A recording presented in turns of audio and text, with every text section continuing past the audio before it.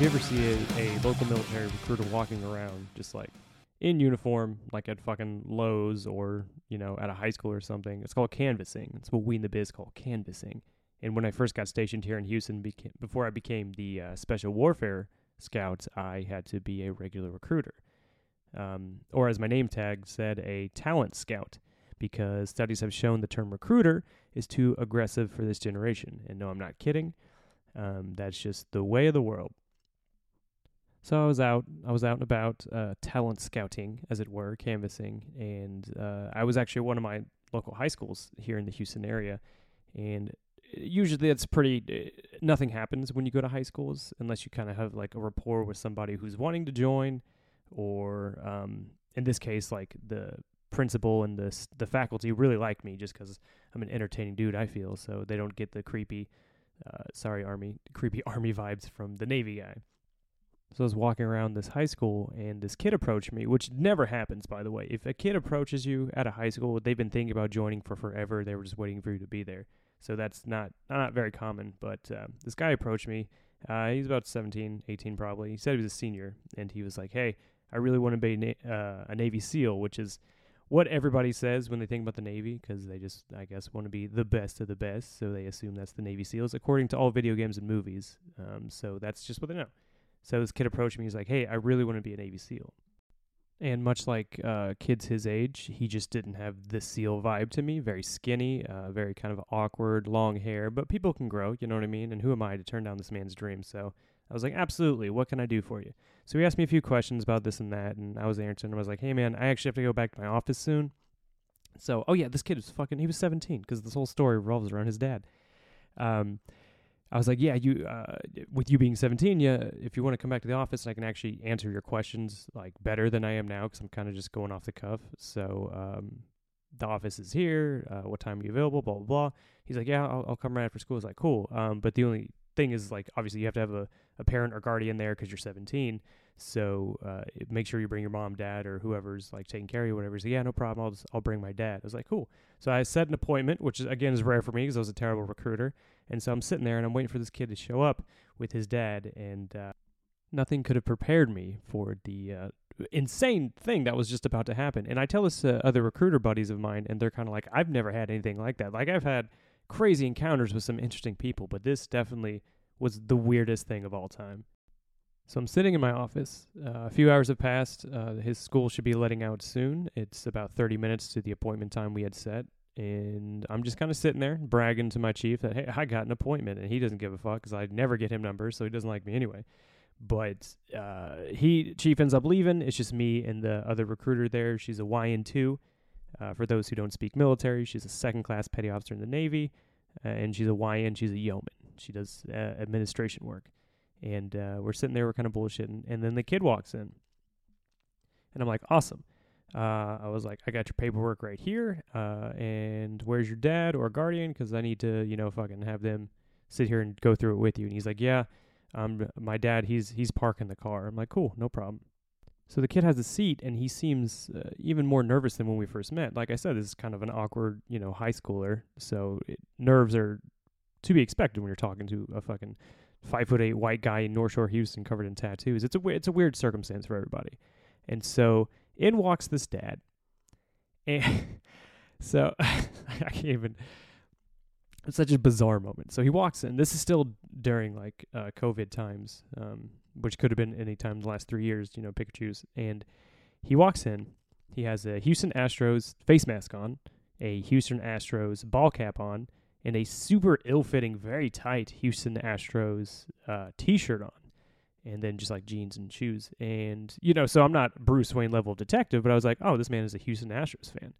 And so I went to shake his hand, and he legitimately gave me like a wet fish, like, bleh, like just don't even touch me kind of thing. And I was like, oh, okay, what is this?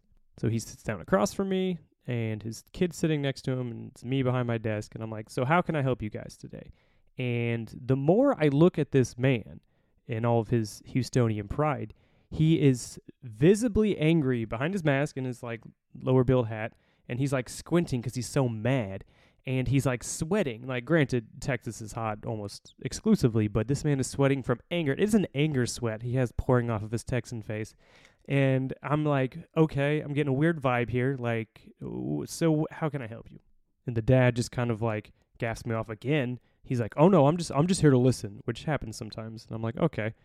So I hand what's called a blueprint sheet to the kid. Blueprint sheet is literally your most basic information. I mean, your name, your age, are you on drugs? Like, I mean, just the stuff that would get you disqualified from any other job. I mean, it doesn't go anywhere. It's just stuff for us to like, hey, if we have to stop this interview because you don't qualify, this is the piece of paper that does that. It's a blueprinting sheet. I hand the kid the blueprinting sheet, and I'm like, hey, man, could you fill this out? And the dad goes, oh, so we're fucking filling stuff out already, huh? We're just signing our life away? And I was like, oh, my God. All right. Okay. So I put the paper away, and I just kind of fold my hands. I'm like, how can I help you guys? And the kid wanted to speak, but then dad interrupted. And for the entire meeting, the kid never spoke again. His dad goes, I just think it's funny that my son wants to be a Marine sniper, and then after a 5-minute conversation with you, he's a Navy SEAL. How does this happen? And I was like, first off, wild. What a wild accusation to say any of that. And I was like, no, sir, actually your son approached me and asked for more information, so that's kind of what we're here to do, just get you more information. He's like, well, obviously I can't tell him what to do, but I can guarantee you he's not going to be no Navy SEAL. And I was like, okay, then we're done here, right? What are we doing here? And he's like, again, I just think it's funny that you're in his ear for 3 minutes and suddenly he's a Navy SEAL, doesn't want to be a Marine sniper anymore. So in the back of my head, I'm like, okay, this guy clearly has a distrust of recruiters, which makes sense. I mean, a lot of recruiters are very distrustful people. So I'm kind of like, hey, again, sir, he approached me asking for information. If you don't want any information, I'll walk you to the Marine recruiter's office, which is right next door. Like, I really don't care. And then he just kind of sat there. And I'm like, okay, is this done? Are we done? And then he goes, I just want to let you know, I think the Navy's a fucking joke. And I'm like, well, low key, same. But I was like, what a bold thing to say. And so while this is happening, this guy's ramping up his anger and then now attacking the Navy. YN2 Gonzalez, my fearless homie across the way, she gets up and leaves. She leaves and locks herself in the back room. So now it is just myself, this insanely angry Astros fan, and his now quiet, shutdown son. And I'm like, in my mind, I'm like, cool, thanks, Gonzo, for fucking leaving me high and dry. So I'm sitting there, and I'm like, okay, what's the problem here? What are we doing? And he's like, his cousin's in the Navy, and all I see is Snapchats from him fucking dressing up as a dinosaur and getting drunk and blah, blah, blah. And I was like, okay, so in my mind, this guy gets snaps from his clearly immature fucking nephew. He doesn't like what he sees of the Navy, and he's like, whatever. He's gauging his judgment on entire branch off of one. It sounds like shitty person. So I'm like, okay, well, I can assure you that's not the norm. I mean, partying does happen in the military. It happens all the time, actually. But, I mean, that's not the way the Navy operates. I think you're getting just a small slice of it. He was like, I just want to let you know that this shit would not fly in the Marines. And I was like, oh, this guy's a Marine vet. Oh, okay, obviously. So he's all like fucking hoorah Marine Corps and all that shit. So I'm like, okay. I was like, sir, oh, did you serve? And he's like, no. And I was like, then what the fuck are you talking about? He's like, I just want to let you know that this wouldn't fly in the Marines. And I was like, bro. And I like pointed to my cert. So my first 8 years in the military, I was what's called Fleet Marine Force. I was with the Marine Corps. I mean, there's no other way to explain it. I was Navy, but I was embedded in the Marine Corps. And I was like, I think I know a little bit more about the Marine Corps than you do, considering you never served. And that's kind of exclusively all I did was serve with the Marines for almost 10 years.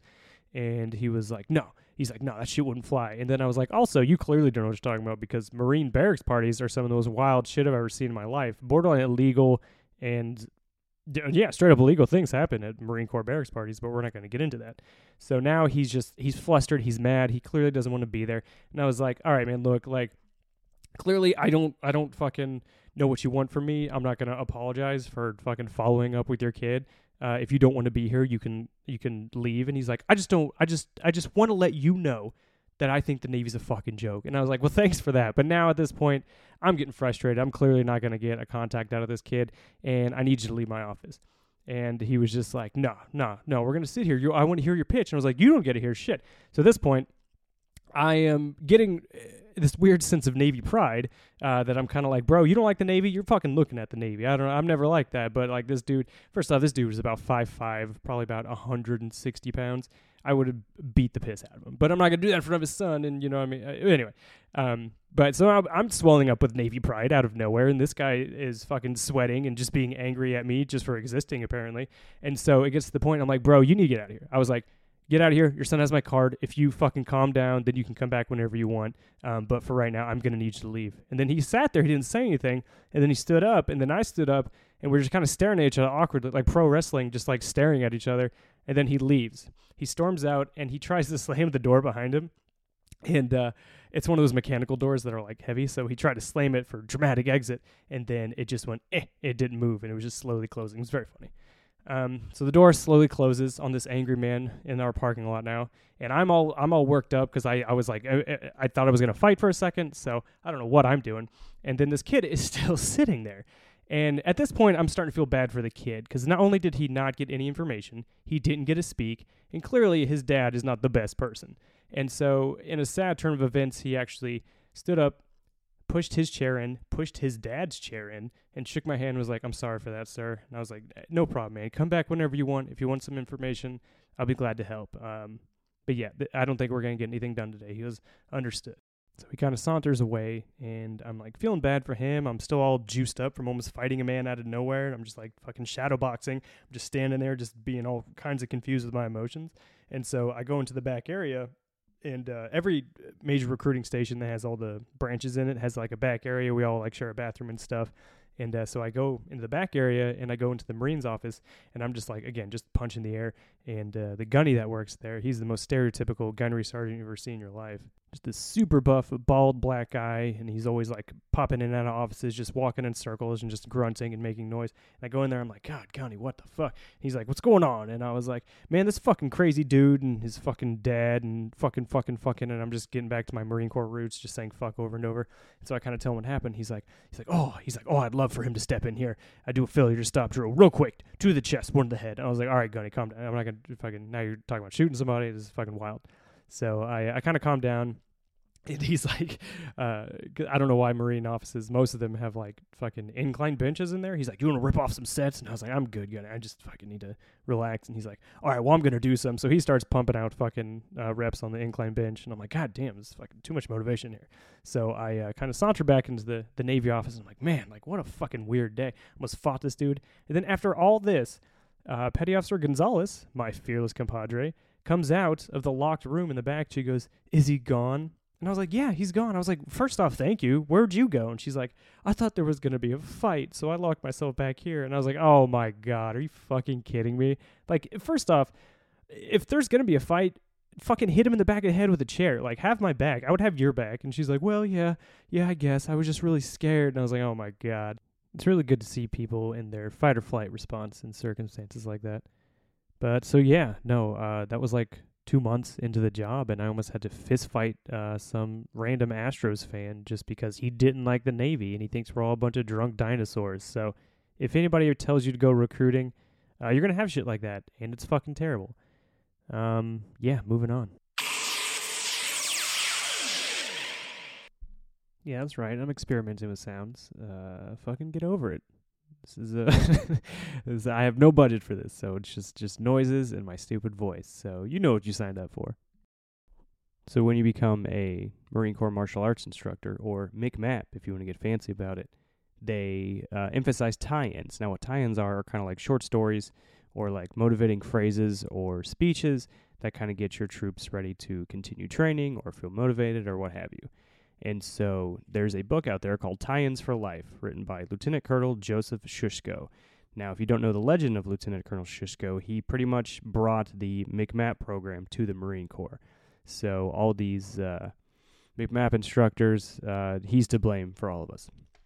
And so this book is full of kind of just like short stories and motivational quotes and stuff. And so what I want to do is I want to read one, and that way you can sound intelligent at your next party, or if you're trying to impress a date, or if you're trying to motivate your staff or even yourself. This one has to do with stress. And it's called Stress and the Glass of Water. It begins. A lecturer, when explaining stress management to an audience, raised a glass of water and asked, "How heavy is this glass of water?" Answers called out ranged from 20 grams to 500 grams. The lecturer replied, "The absolute weight does not matter. It depends on how long you try to hold it. If I hold this for 1 minute, that's not a problem. If I hold it for an hour, I'll have an ache in my right arm. If I hold it for a day, you'll have to call an ambulance. In each case, it's the same weight, but the longer I hold it, the heavier it becomes." He continued, "And that's the way it is with stress management. If we carry all the burdens all the time, sooner or later, as the burden becomes increasingly heavy, we won't be able to carry on. As with this glass of water, you have to put it down for a while and let it rest before holding it again. So that way, when we are refreshed, we can carry on with the burden. So before you return home tonight, put the burden of work down. Do not carry it home. You can pick it up tomorrow. Whatever burdens you're carrying now, set them down and don't pick them up again until after you've rested for a while." So that's it's pretty self-explanatory. It's a very nice story. But then it gives a list of about 15 things that say, here are some great ways of dealing with the burdens of life. Number 1, accept that on some days you're the pigeon and some days you're the statue. That's cute. Number 2, always keep your words soft and sweet, just in case you have to eat them. I like that one. I might put that one in my email signature block. Number 3, always read stuff that will make you look good if you die in the middle of it. That's why I always read comic books. Number 4, drive carefully. It's not only cars that can be recalled by their maker. No, it's a little dark, but I like it. Number 5, if you can't be kind, at least have the decency to be vague. I like that one. Number 6, if you lend someone $20 and never see that person again, it was probably worth the money. Ooh, that's good. Oh, these are good. I like these. Number 7, it may be your sole purpose in life to simply be kind to others. Honestly, I don't want to get too deep, but I've always kind of revered that as the meaning of life. The meaning of life is we're here to help one another. That's it. Okay, well, that's a whole nother episode right there. Number 8, never put both feet in your mouth at the same time because you won't have a leg to stand on. Number 9, the second mouse gets the cheese.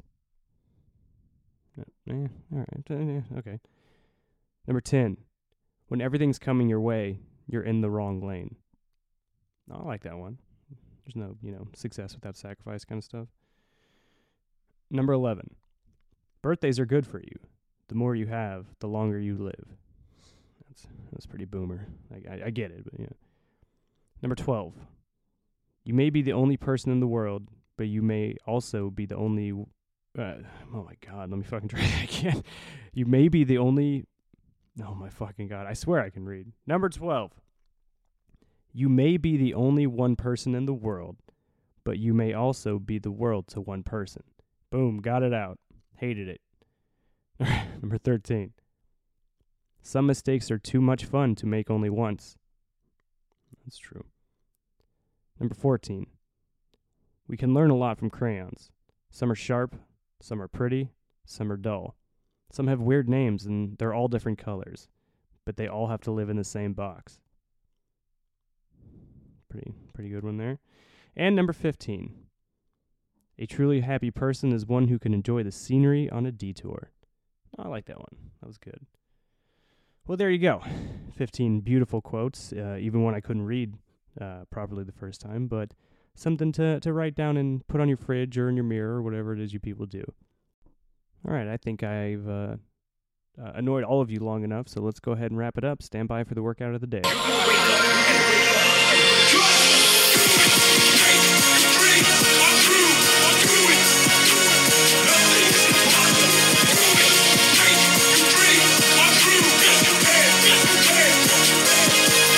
Is that funny?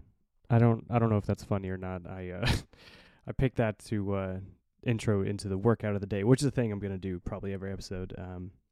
yeah, I don't know. I'm still fucking around with stuff. So anyway, so what I want to do with the show is another thing is promotes, healthy activities like exercise. As I'm the Navy Special Warfare Scout here in Houston, so it's my job to literally design workout programs and put kids through rigorous exercises to make sure they can get that Navy SEAL, Navy SWIC, EOD, Navy Diver, Air Rescue contract that they so desire.